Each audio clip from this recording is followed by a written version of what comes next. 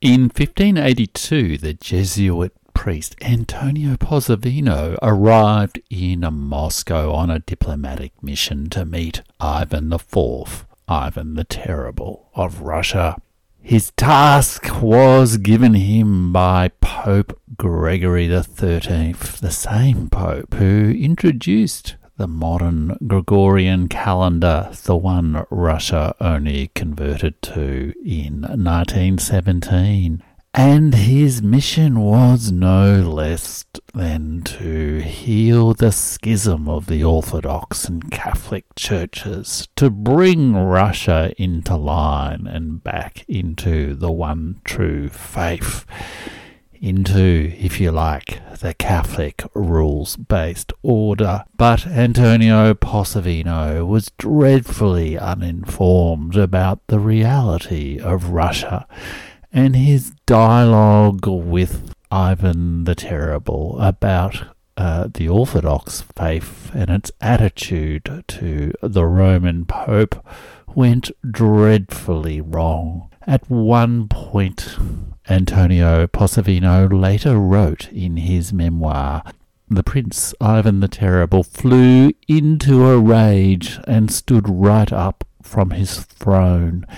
Everyone was sure that he would strike and kill me, as he had others, including even his own son, with the iron-tipped staff he carries the way the Pope does his pastoral rod."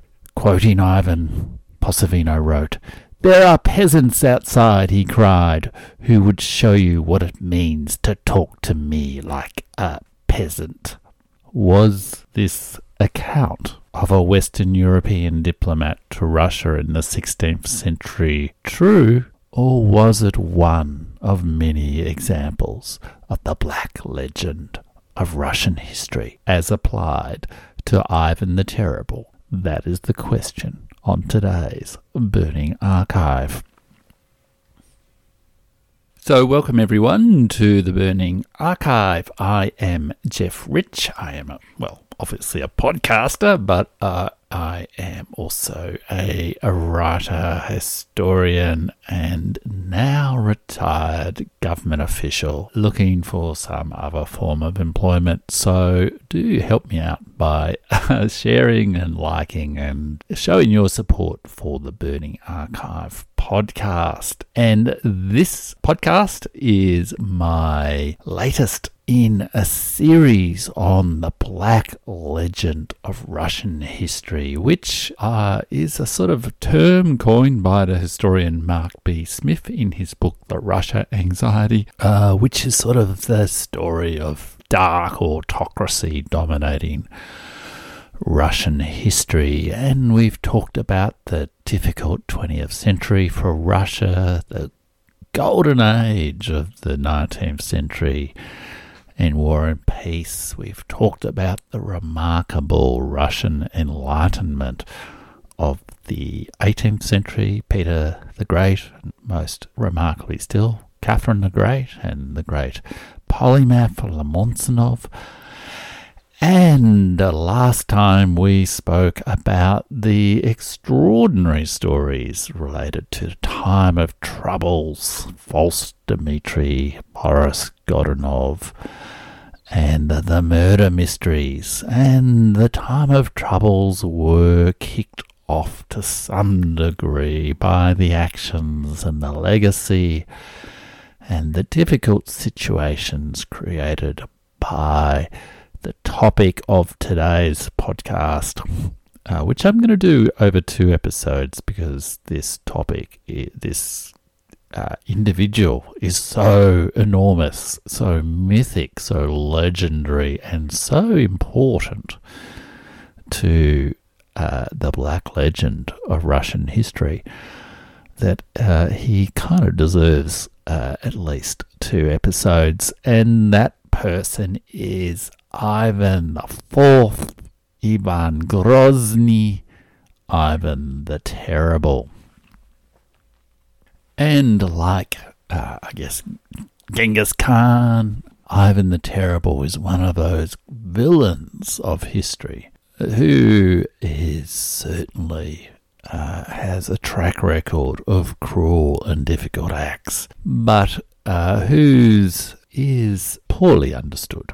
But he is also someone where it is difficult to disentangle man and myth.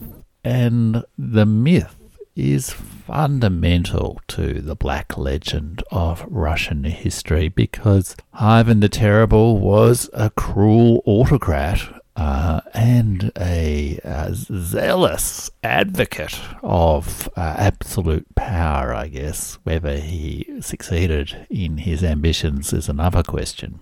Who killed many, many people, and quite likely had some form of mental illness, although, of course, it's impossible to really know at the distance of nearly 500 years. But he also implemented a reign of terror, I guess, which a very unique and enigmatic institution called the Oprichnina, which operated for 7 years in Russia, which was a kind of almost like a death cult almost, but also a kind of has often been presented as a proto KGB Stalinist terror.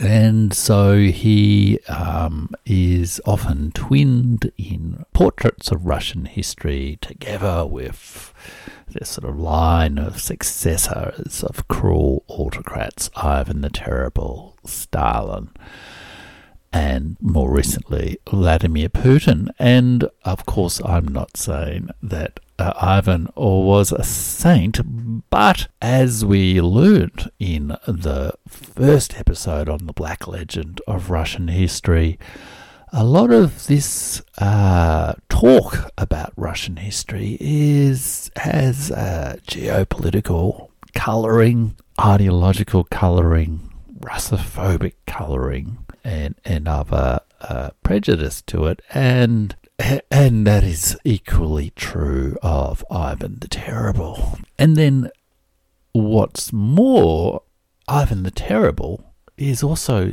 simply a very difficult person and individual to understand. Some of the things that he did, like the Oprichnina, are just genuinely almost, my God, how do you explain this? He abdicated twice, once with a sort of almost like a kind of a installing almost like a puppet king in his place. He did all sorts of very strange and difficult things to understand, and understandably, as a result of that, historians offer wildly different interpretations of whether what he did made any sense at all, whether it was simple madness, whether it was simple cruelty, whether it represented the true darkness of the Russian soul, or the true darkness of the autocratic Russian state, or whether it was all a big, chaotic, erratic attempt to deal with some very difficult problems, some of which perhaps were even shared with the other Eurasian states of the period. So inherently, he is a difficult person to understand. So we should realize that many of the confident interpretations and the cliched images that are presented can easily descend into dogmatic interpretations of what are actually deep, deep enigmas. And this is partly what makes him fascinating, I guess. How do you explain what the hell he did, and how do you sort of solve it? And then it's made even more difficult to understand things because so much, there is so little solid, grounded historical documentation and evidence for his life and his motives and the explanations of his conduct. So just for example, the little excerpt that I read from the Moscovia of Antonio Posavino, which is his his diplomatic report to the Pope in the 1580s on his diplomatic mission to Russia. Well, I mean, that is his account, and he said in his account that he was sure that the Tsar was about to kill him, but was that just Antonio Posavino, who, after all, had demonstrated a profound ignorance of the Russian state, the Russian culture, the Russian history, which is why he had so deeply offended Ivan the Terrible that he should stand up in his chair and say, "Stop talking to me like that," even to the point of just assuming that Russia was ready to give up the Orthodox faith because the Pope wanted them to do so. Can we really rely on Antonio Posavino's account?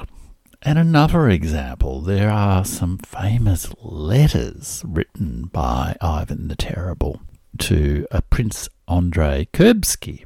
And from those letters is where we learn a lot of Ivan the Terrible's childhood and his experiences and his views on various matters.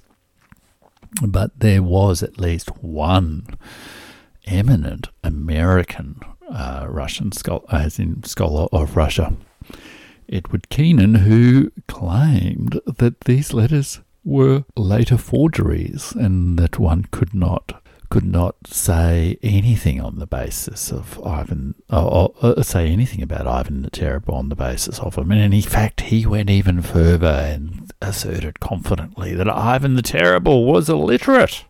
He could not possibly have written such powerful and extraordinary letters. Now, I'm not saying that, in fact, most scholars now discount Edward Kennan's view, and of course he articulated this view in the 1960s and the 1970s in the height of the Cold War, so perhaps there were some socio-historical cultural context for what he was claiming, but it just goes to show the sheer uncertainty. There are just so many things about Ivan's life and his motives and his ideas and his actions that sort of seen through a glass darkly.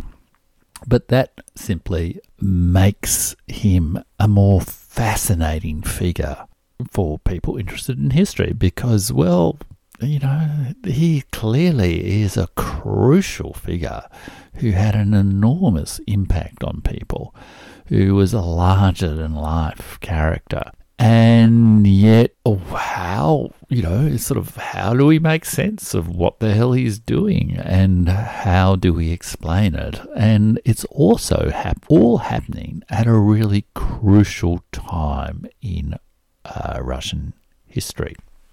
So Ivan the Terrible occupies this absolutely pivotal moment in Russian history where I guess he is the first ruler of Russia who claims the title of Tsar, which is a kind of a Russian version of Caesar, as in a Roman emperor, and to some degree sees himself as the successor to the Byzantine Roman emperor, and who both gathers together the various Russian principalities of Moscow and Novgorod and Tver and Ryazan and Vladimir and all those sort of places, as well as expands Russia to the south and to the east. In fact, the first really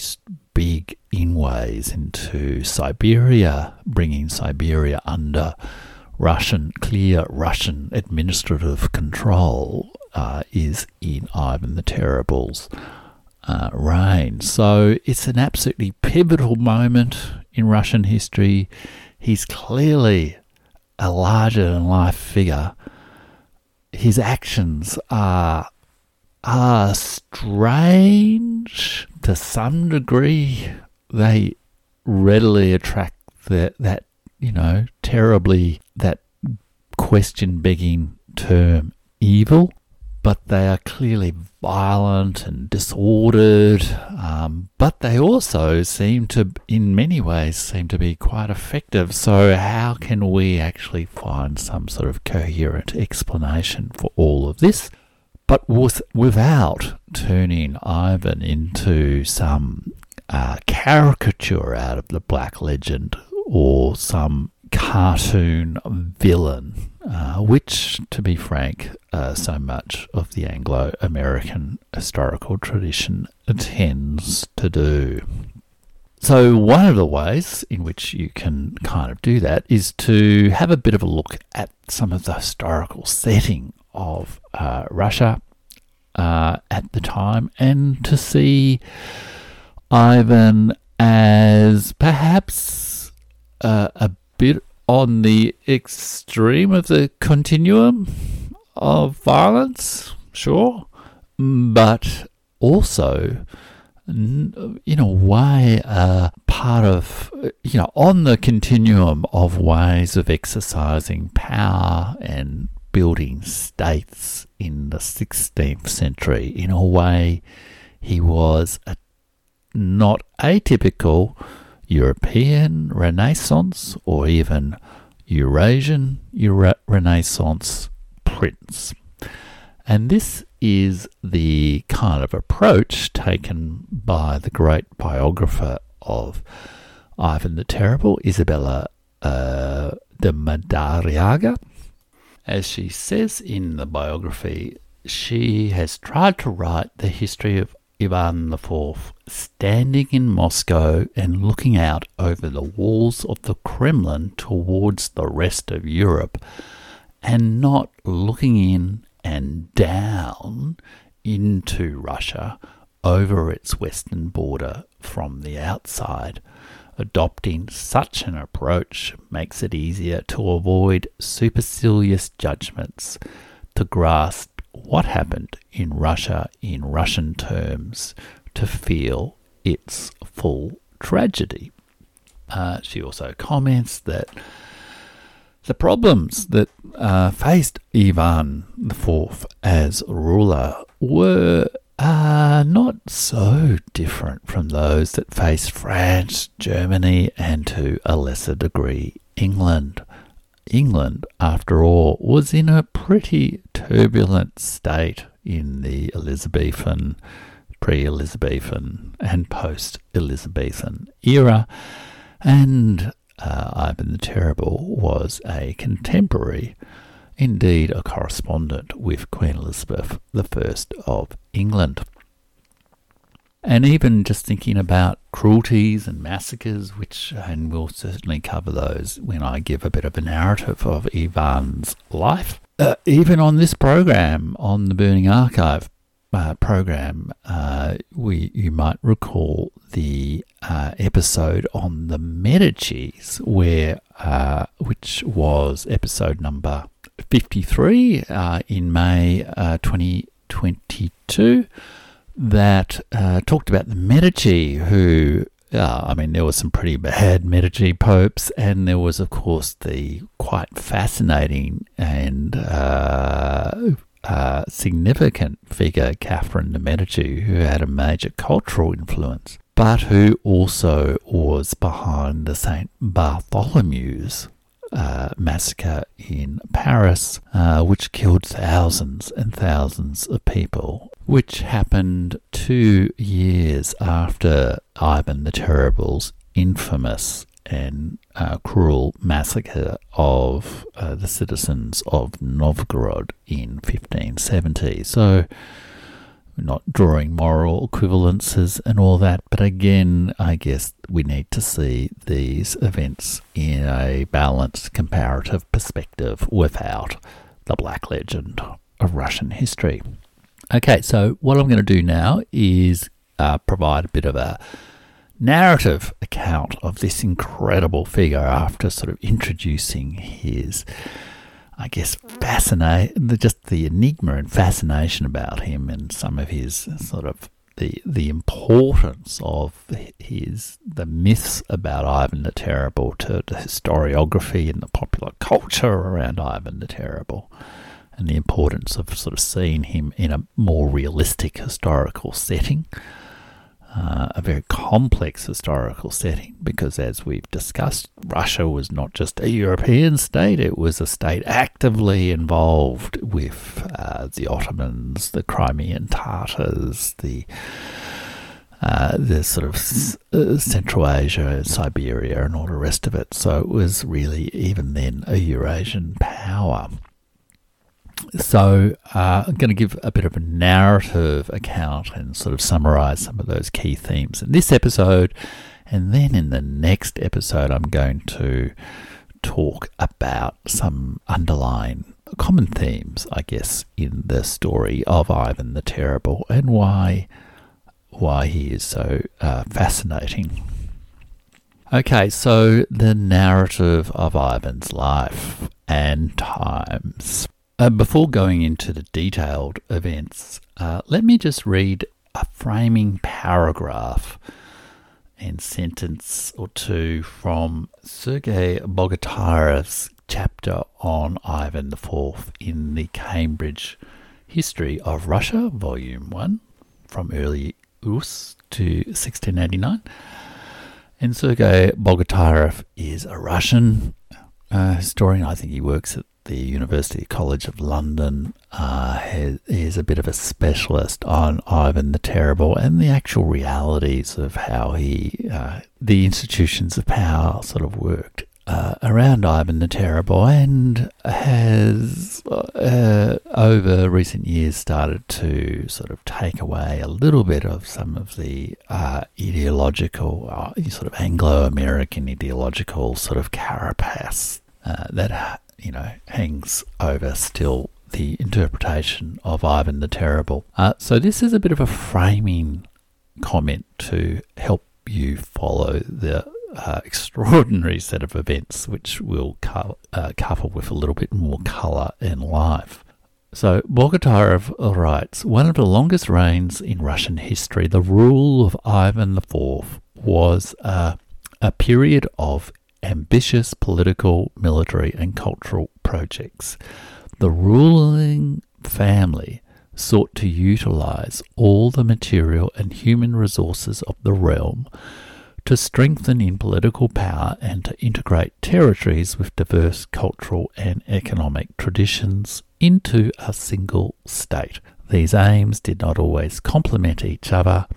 As a result of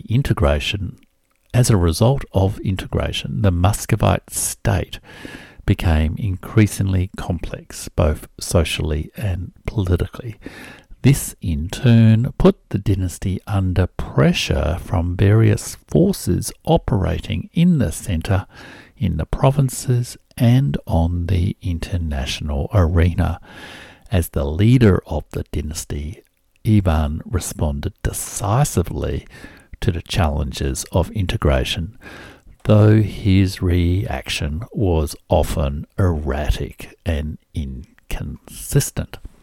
So that's the first paragraph from Bogatyev's sort of quite authoritative chapter on Ivan IV. And his final concluding remarks are that Ivan left to his successors a devastated but coherent state that retained its territorial integrity even in spite of the stormy events of the time of troubles.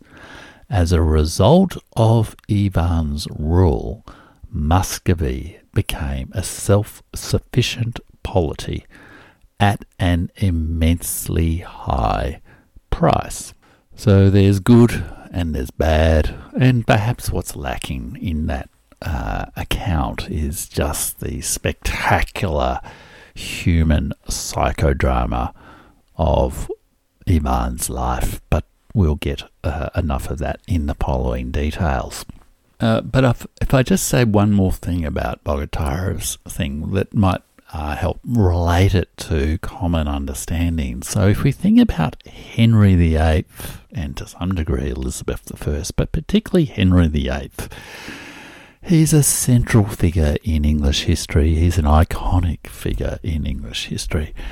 He's also a pretty wicked man. He, as we know, he had 6 wives and he killed a number of them, beheaded a number of them on pretty petty grounds about them displeasing him in one way or the other. He broke off from the Catholic Church and was, also pretty vicious towards some of his key advisors. And he's a near contemporary to Ivan the Terrible, but he was also encountering some of these similar tensions. He sort of looted, and as part of his takeover, he made himself head of the Church of England. He took over all the monasteries. He looted all the monasteries. He sort of was pretty nasty to a lot of the Catholic priests, and began an era of some pretty dark persecution and terror of Catholics in England. Not exactly a reign of free speech, and this continues on into the Elizabethan era. So there's some of those same forces of states and dynasties growing in their power and their assertiveness and asserting their power over other institutions within the society, whether they're aristocrats, barons and lords, or whether they're the church, and getting more powerful with taxation, with new military technologies, and the sort of greater capacity to acquire and control territories beyond more narrow sort of medieval confines. In many ways, that's partly what I mean by Ivan the Terrible being not so different to other European Renaissance princes. So if we just open our eyes a little bit from the sort of black legend of Russian history and look at the situation that and the individuals that are in this situation more openly, we might see some of those similar tensions, similar dynamics. Okay, on with the narrative. So, in a way, the story kind of begins way back in 1380, where there is a famous battle in Russia, the Battle of Kulikovo, which effectively ends the Mongol yoke. And I'll talk about what the Mongol Tatar yoke was, but it was effectively a period of several hundred years where the Mongol Empire, the Golden Horde, effectively exercised dominion over all the various Russian principalities. In the 1200s, at some point, they came in and destroyed Kiev, and there was a sort of modus vivendi between the Russian princes and the Mongol, the Mongol Empire, around local control, as long as they paid tribute back to the Mongols. But there were regular raids and all that sort of stuff. So in the late 1300s, these Russian principalities, which are all quite sort of small, sort of throw off the Mongol yoke and start to become independent states, but they're all a little bit small and suboptimal. So over the next century or so, there is this sort of process of amalgamation, let's say, of these sort of small and non-viable local governments into a more coherent state.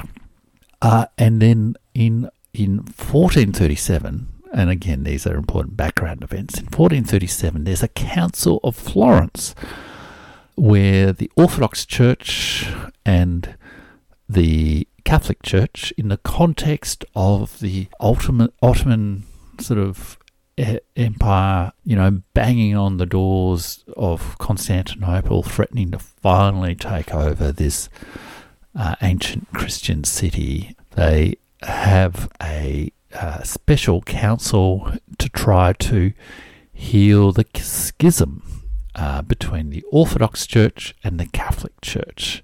And there's a Russian priest who says, yeah, okay, we agree. But the Russian Tsar, or the Muscovite Tsar, says, no way, you did not have the authority to negotiate that, and basically exiles and punishes the priest, and the church retains its Orthodox Catholic faith. Now, that set of events was the key thing that Antonio Posavino didn't bother to get his facts straight on when he had his discussion with Ivan the Terrible, which was why his discussion did not go so well.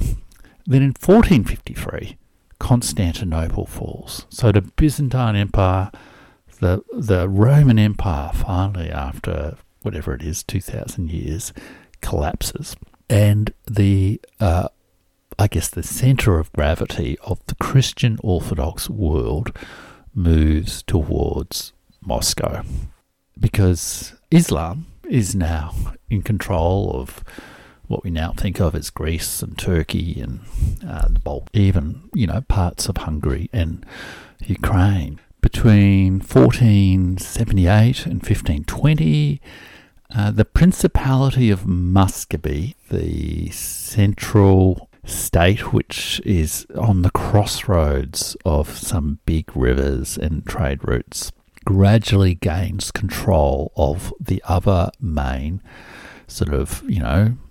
fragmented local governments, fragmented appanage principalities, Novgorod, Tver, Pskov, Smolensk, and Ryazan. And at the same time, of course, the Reformation is happening in Europe. Europe is descending into, ideological, cultural war and social unrest and institutional corruption and all the rest of it. So Europe is not exactly, a shining West European Christianity is not exactly a shining light of hope and wonder at this point. And in the 1520s is when Ivan the Terrible is born. In fact, it was 1530 that Ivan the Terrible was born, and at the age of 3, he becomes Grand Prince of Muscovy, the then title, as well as various other principalities. His long list of titles is a little bit long to read. Just to call him the Prince of Muscovy is also just a little bit misleading. He is suddenly the head of Russia, although he is 3 years old. So obviously someone has to stand in his stead as regent, and that regent is his mother, Yelena Glinskaya, who for the next 5 years operates as regent. And so she's kind of de facto ruler of Russia at this point. But there are all those forces of disintegration that Sergei Bogatyrov was talking about, all that intrigue and tension within the court, leading families wanting to have control, and perhaps probably also some level of resistance at rule by a woman, although, of course, it was not entirely unknown in the 16th century. But in 1538, Yelena Glinskaya dies, and I think certainly Ivan the Terrible always believed that his mother was poisoned. I think there might be research on that, but I'm not entirely sure. I can't remember what it is. And not only that, but Ivan the Terrible's governess, I guess his carer, his de facto carer, was stolen away from, literally, kind of grabbed by the sort of guards of the newly installed Boyar clan that was operating in his stead. So at this point, Ivan is a bare 8 years old, and his mother's been ripped away from him. His principal carer has been ripped away from him. He has barely any sort of knowledge of his father, and he is in a nest of vipers. He harboured the resentment about this for a long time. And I can actually read from a letter that Ivan wrote in later life to Andrei Kurbsky, that letter that has been relied upon really for many biographies of that Edward Keenan disputed the authenticity of, but now most historians accept as valid because it's written in a very unique and forceful style that they find in other diplomatic letters. So there is quite a bit of evidence to suggest it is genuinely Ivan's. And he says, "Me and my brother George, of blessed memory, they brought up like vagrants and children of the poorest.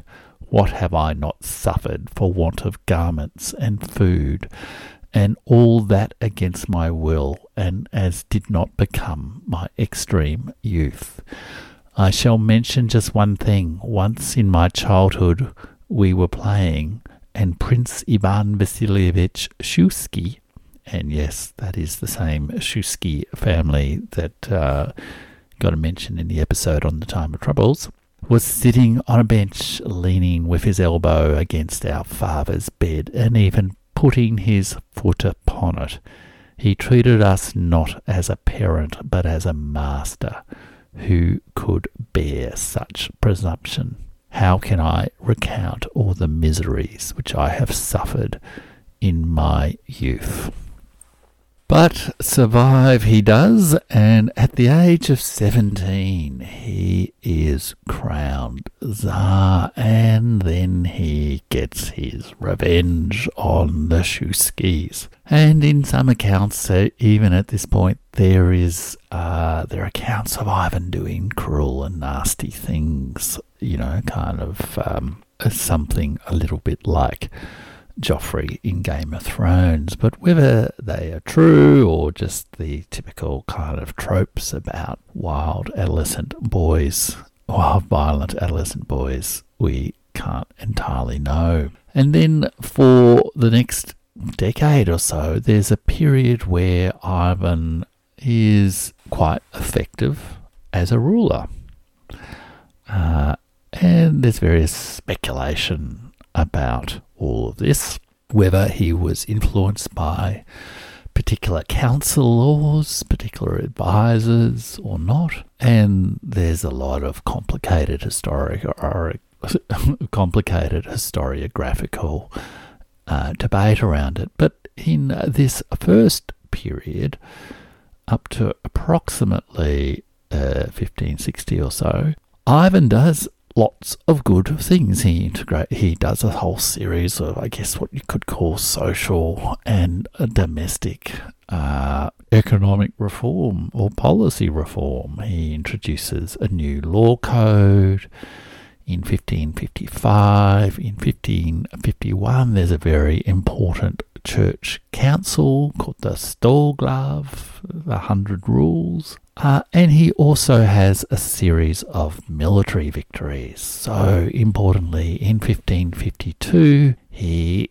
conquers the southern city previously controlled by the sort of Tatar Golden Horde Kazan.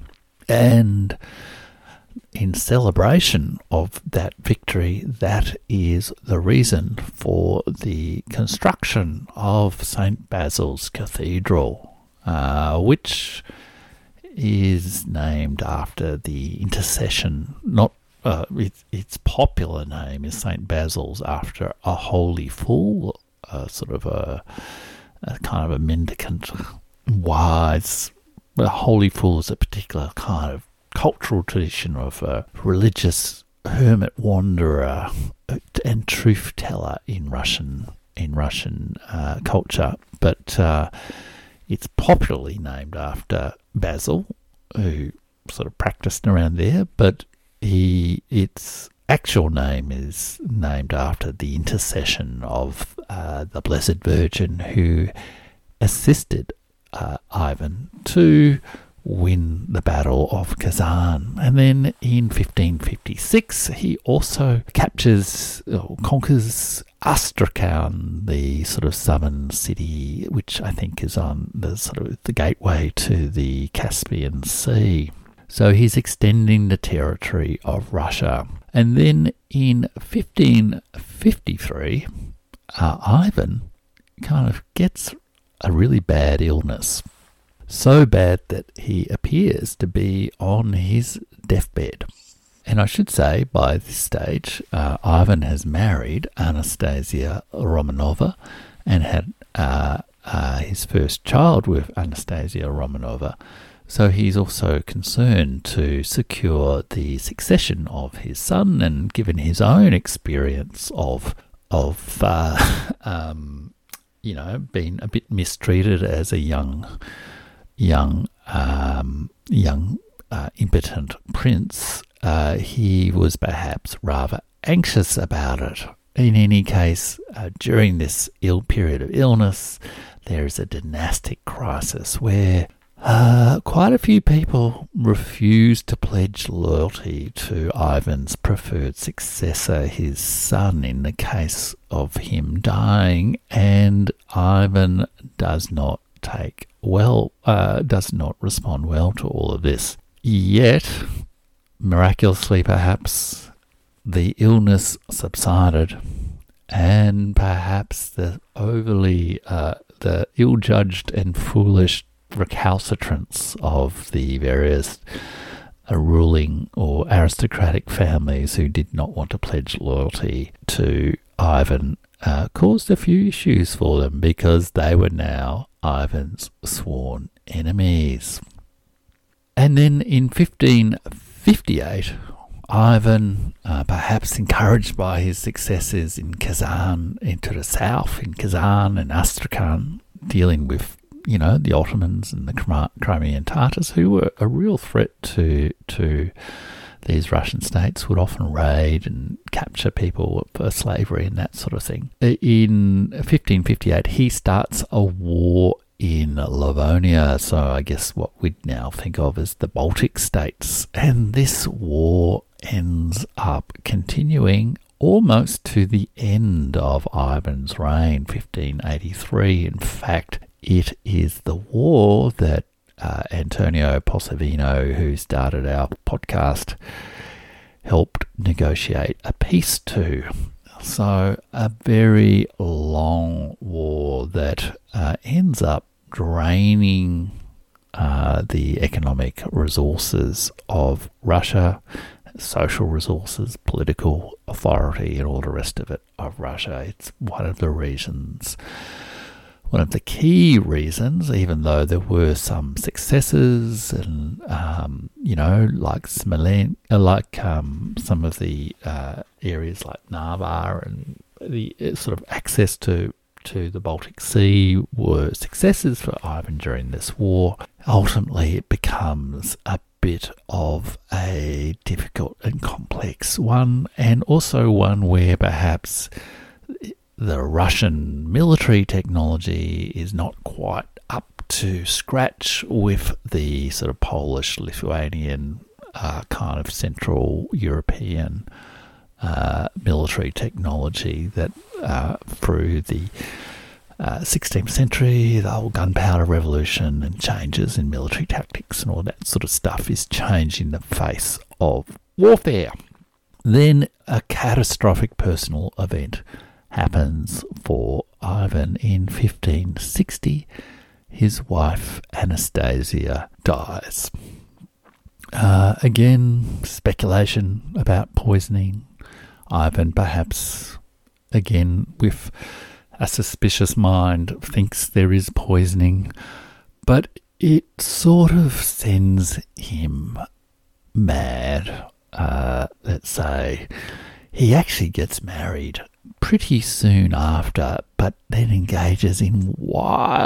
reportedly at least, engages in pretty wild debauched practices, including sort of pseudo practice, non-Christian sort of religious practices almost, and his perhaps latent mental health problems, which I perhaps get to more in the second episode, come out. Then in 1563, another important moderating influence on Ivan, and often people felt that the relationship with Anastasia, her character, the stability in his life, perhaps the emotional support for what must have been a pretty traumatized young man, gave a stability to this early era of successful institutional reform in Ivan's rule. But then another person who was considered a significant influence on that, the head of the Russian Church, the Metropolitan Macquarie, dies in 1563. And in the years after, from 1564, that is when these famous letters from Ivan to Kurbsky are sort of being written. And through this time, there are more plots and strange actions. There's particular princes who seem to want to deal with the Lithuanian enemies of Ivan in his war in Livonia. The war has been going on for several years now, and some of the boyars are thinking perhaps they should jump ship. Boyars is the sort of Russian term for, I guess, lord or sort of aristocrat, leading figures in the court.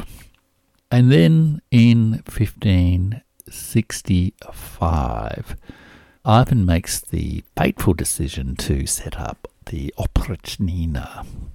And this will operate for 7 years, and it is at the heart of the sort of reign of terror and of Ivan's rule. And in a way, there are these sort of, I guess, free phases of Ivan's life or of his, free main phases of his adult period as Tsar. There's this early era of kind of stability and reform. Then there's the instability that is perhaps precipitated by the death of Anastasia and psychological events, as well as political, social tensions and difficulties in the war.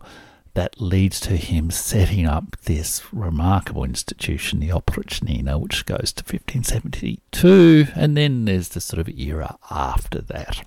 So the Oprichnina, which I'll probably talk about a little bit more in the next episode. Now, the Oprichnina is the sort of fairly ghoulish group of or set of arrangements, the terror state that Ivan set up in the 1560s. And there are certainly many ghoulish accounts of it, and, stories of these men in black uniforms riding into villages wearing kind of skulls and broomsticks and whips and killing many enemies of the Tsar. But if I just follow Sergei Bogotarev's account of this extraordinary event, he says Muscovy's growing involvement in international affairs and the greater complexity of its social and administrative structures put increasing strain on the limited political resources of the monarchy. By the mid-1560s, Ivan's fears of court feuds and his failures in Western policy were added to his constant trepidation about his family. In search for security, Ivan left Moscow with his family and took up residence at Alexandrovskaya Sloboda, northeast of Moscow. Ivan, having settled there, he accused his old court of treason and the clerics of covering up for the traitors, the Tsar demanded the right to punish his enemies. He divided the territory of his realm, his court, and the administration into two.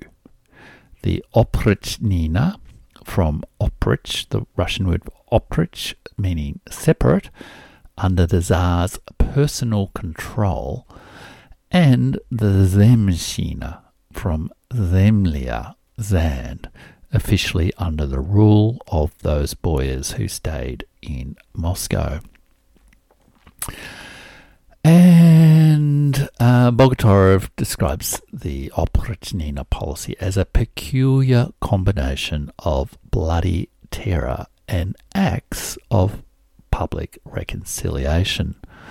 There were numerous executions, probably over 3,000, but then there were also amnesties. People were exiled, their lands were confiscated, but then in 1566 there was an assembly of the land, a Zemsky Sobor, that talked about whether or not to continue the Livonian War. It's a kind of almost seen by some as a kind of Western Parliament, estate representative institution, but it was certainly a form of, I guess, advice with elite. So very complicated thing, and as I guess I was saying in some of the introductory things, it is a very strange policy at one level, but at another level, it's not so weirdly different to, I guess, Henry VIII separating himself from the established church, creating himself as the head of the church, seizing all the land of the monasteries, and asserting his own personal control over the growing power of the administrative state, and as a way of tug of war with rival institutions, whether they should be aristocrats or the church. So anyhow, it's an incredibly dramatic event, hard to understand, and there have been a huge range of interpretations in the literature, and we might get to some of that in the second episode. Anyhow, then in the late 1560s, there's also a famous incident where Ivan subjects the head of the Russian Church, Metropolitan Philip, to a trial and effectively has him killed in prison.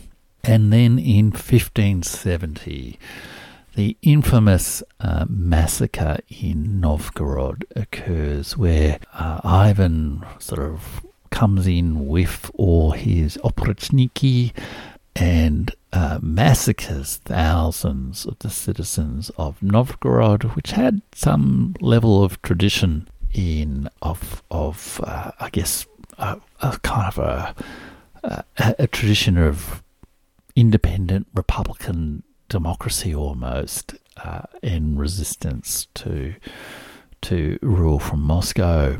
And he engages in some extraordinary, humiliating acts of...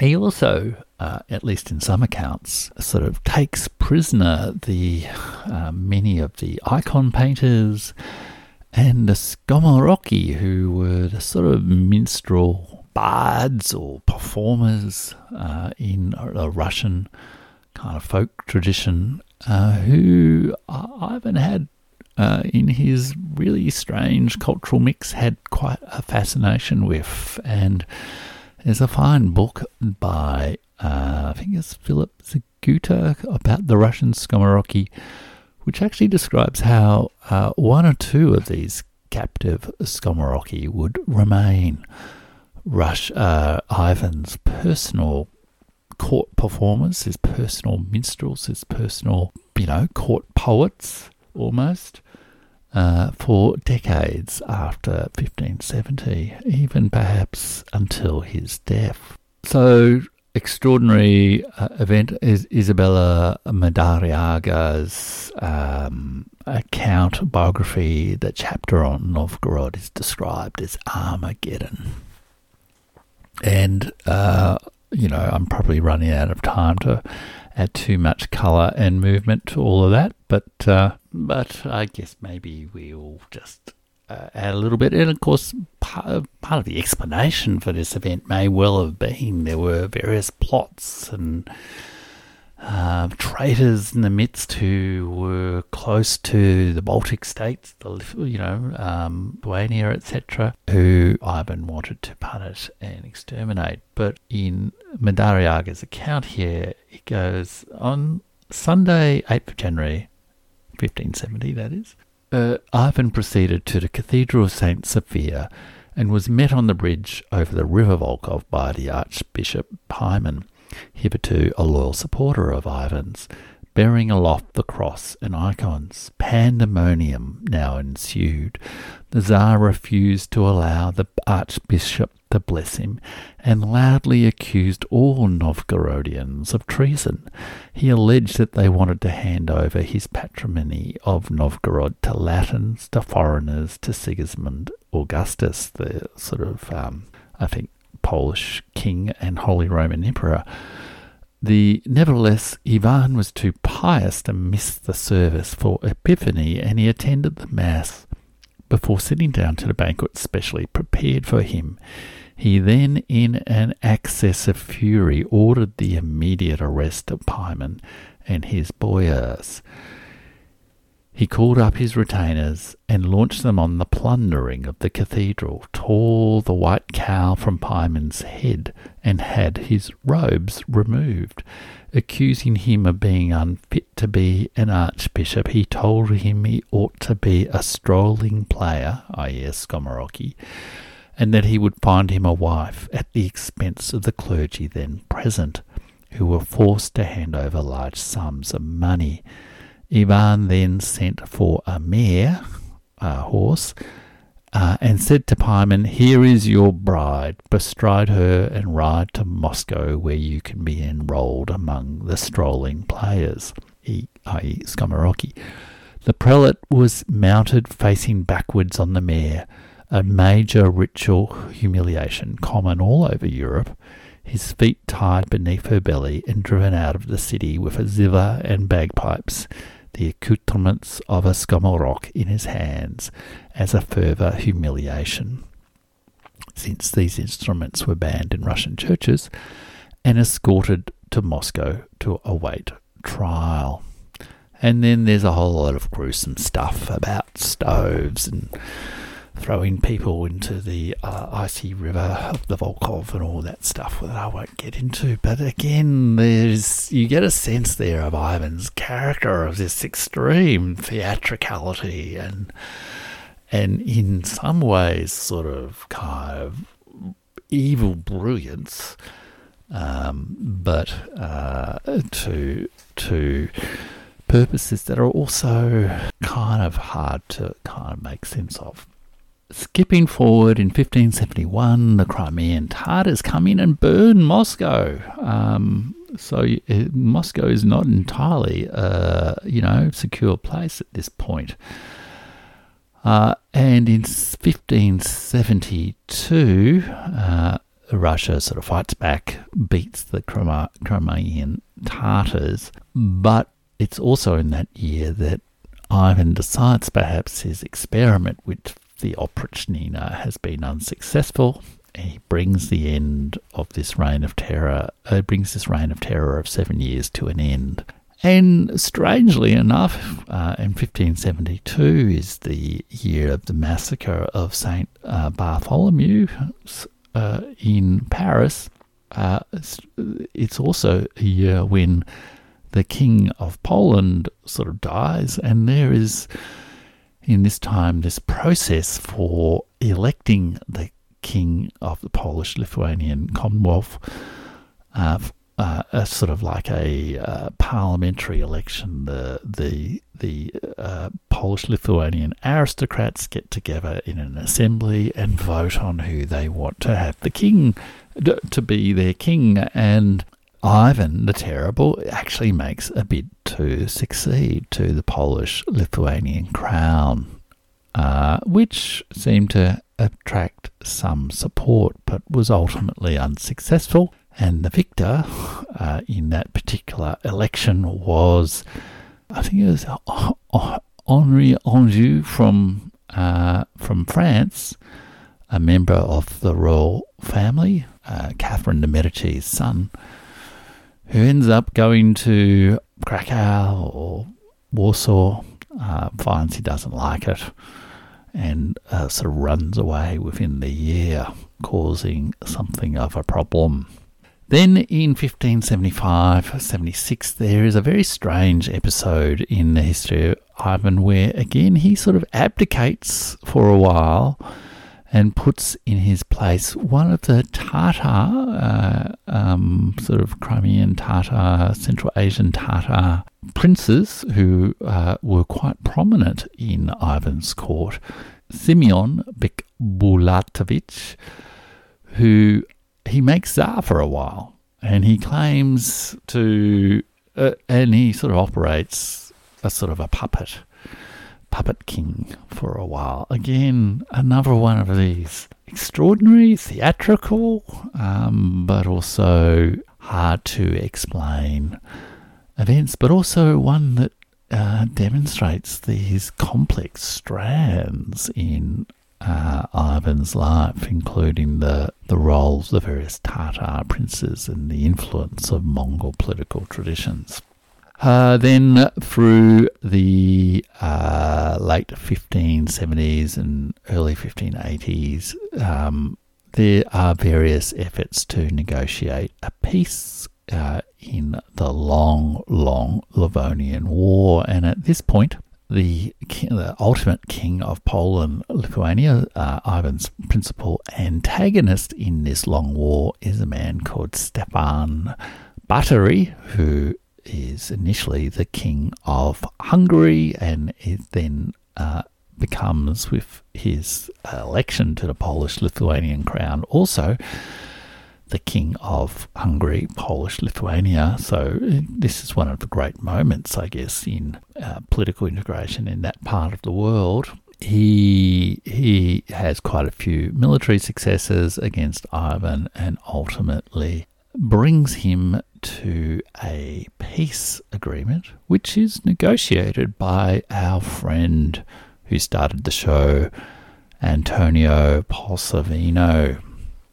And in Posavino's account of his diplomatic mission to Moscow, he says this: thousands upon thousands, including members of the nobility, have been slain in the innumerable wars. The Tatars make incessant raids into Muscovy. In one of them 12 years ago, the capital was burned to the ground. King Stefan, as in King Stefan Batory of Hungary, Poland, Lithuania, has won an unbroken string of victories during the past 3 years. Under the circumstances, people have every right to assume that the prince's resources are not so much reduced, by the prince he means Tsar Ivan, not so much reduced as almost totally exhausted. It is general knowledge that one can travel 300 miles in any direction in his kingdom without seeing a single person. Villages still stand, but no one lives in them. The fields are universally deserted, but the forest growth over them is fresh. This is proof that the population which previously inhabited the region was substantial. And then also in late 1581 is when Ivan the Terrible kills his son, and I think I referred to this in the previous episode on the time of troubles. And there are various accounts, I guess, of this event. Some say it was intentional, some say it was a fit of rage related somehow to the state of undress of Ivan's son's wife. Some say it was an accident in a brawl. We can't really know, but in any case, Ivan is utterly devastated by the death of his son.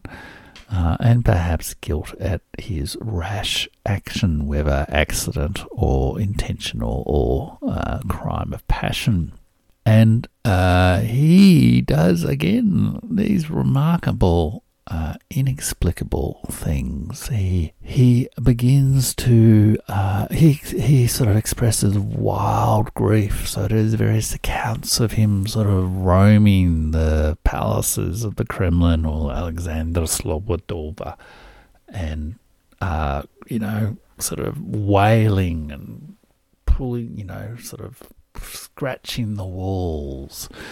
But he also begins to make repentance, if you like, by making lists of all the people he had killed in his life and depositing these as acts of contrition in various churches in Russia. These lists are known as synoptiki in Russian.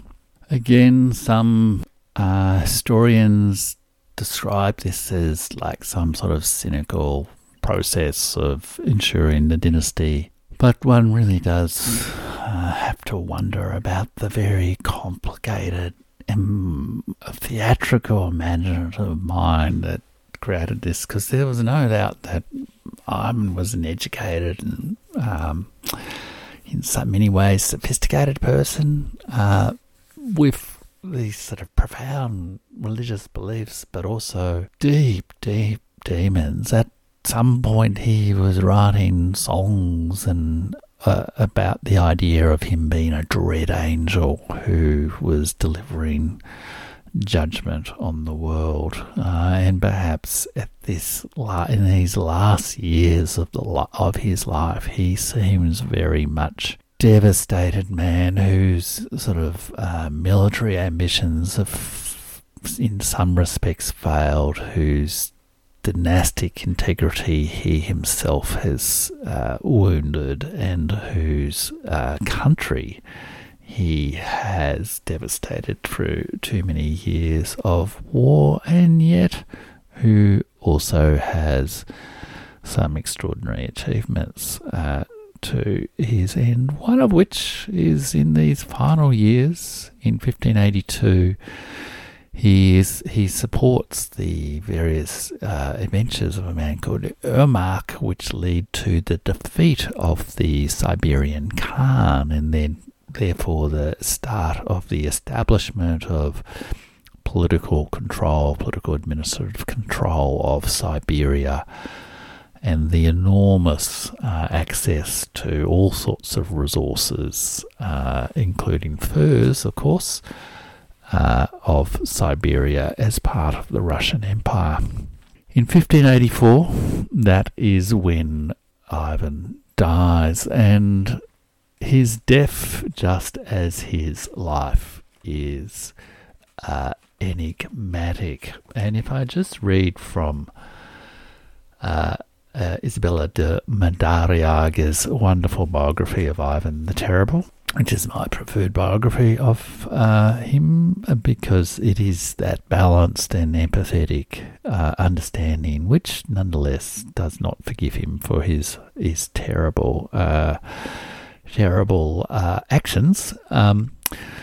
But she writes there that there's just one eyewitness account of Ivan's death, and that is by a man called Jerome Horsey, who was a British merchant. And this is another aspect of Ivan's reign, because there was various English merchants who were establishing themselves in Russia at this point to sort of make the most of the extraordinary trade and resources in Russia's possession.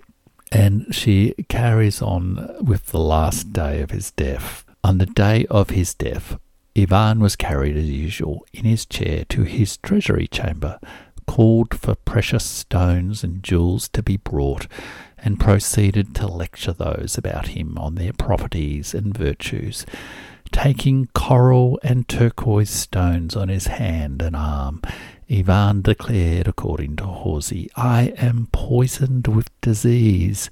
You see, they show their virtue, but a change of their pure colour into pall declares my death."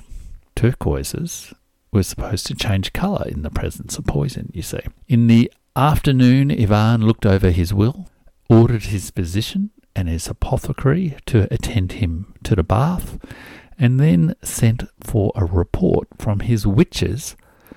Yes, that's right.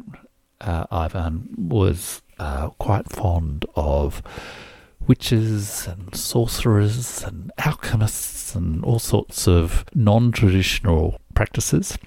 Sent for his witches because the day foretold for his death was coming to an end. But he was warned that there was still time, for the day only ended when the sun went down. In the afternoon he went to the bath, solaced himself, and made merry with pleasant songs, as he used to do. He then went to bed, well refreshed in his loose gown, shirt, and linen hose, and sent for a chessboard.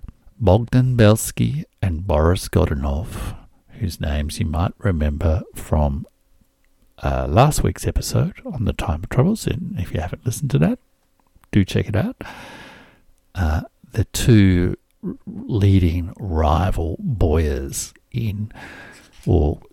principal advisors in Ivan's court, stood by the bed.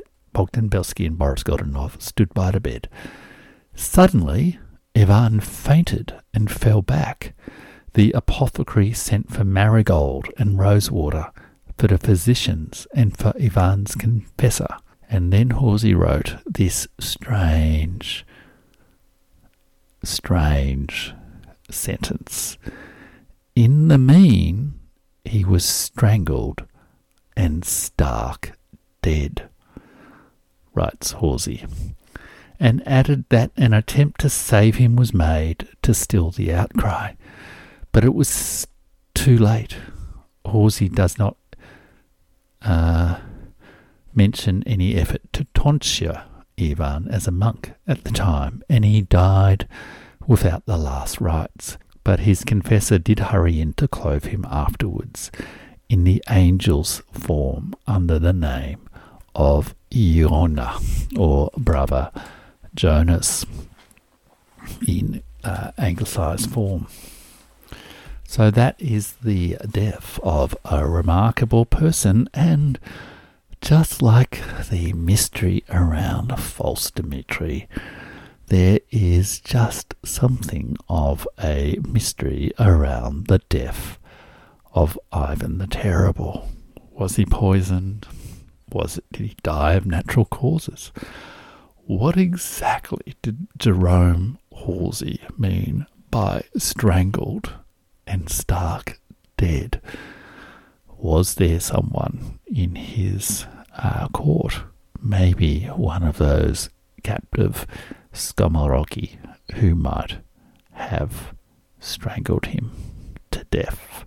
We will never know. We can only imagine. Some parts of history are really only there for us to try to imagine. So I hope that narrative account of Ivan the Terrible's extraordinary life gives you both some flavour for the enigma and the fascination, but also the reality, the achievements, the terror, the horror, the violence, and the nature of Ivan as not necessarily an evil monster, but a flawed, probably in some ways personality disordered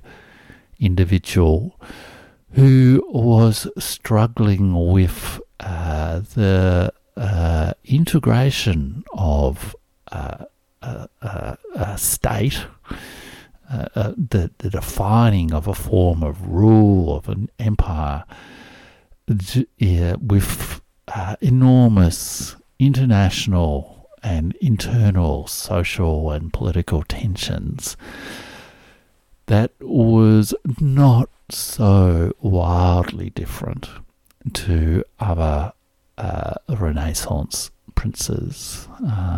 He certainly was perhaps on the extreme end of the violence, and perhaps on the extreme end of the personality spectrum, but his attempts to create a form of viable, powerful, centralized state and secure the future of his dynasty, despite all his erratic actions, was ultimately successful, and hence we have the extraordinary enigma of Ivan the Terrible, and the reason he is so central to both the black legend of Russian history, but perhaps even more so than that,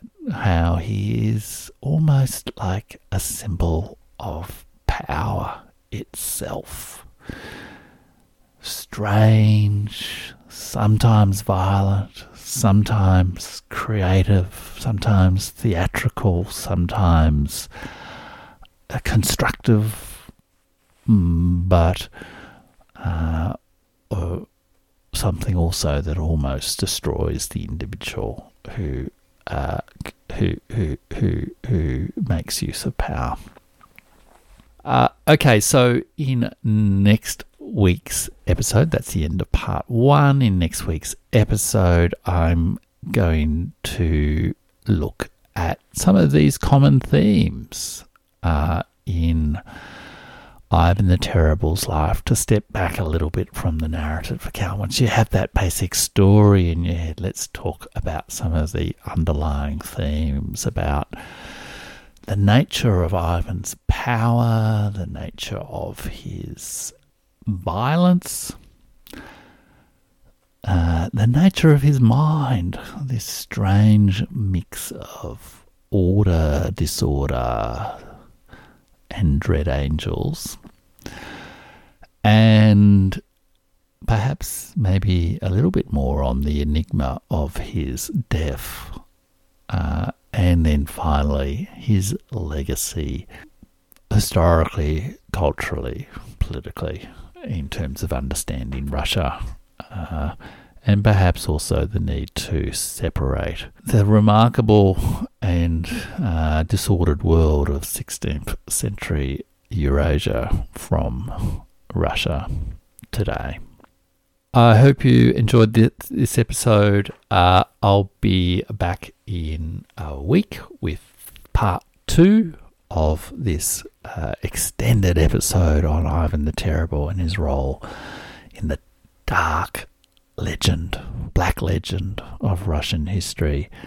I can also just little shout out that you can check out my YouTube channel, in which I'm putting up some video versions of the podcasts, as well as some other content. And you can also buy my newly published book, From the Burning Archive, by Amazon or other online retail outlets. It's now out as a ebook and a print book, and be great if you could support me as a sort of late career podcaster in that way, and late career historian in that way. And I'll put links to that in the show notes. Okay, everyone, do remember, what thou lovest well will not be reft from thee.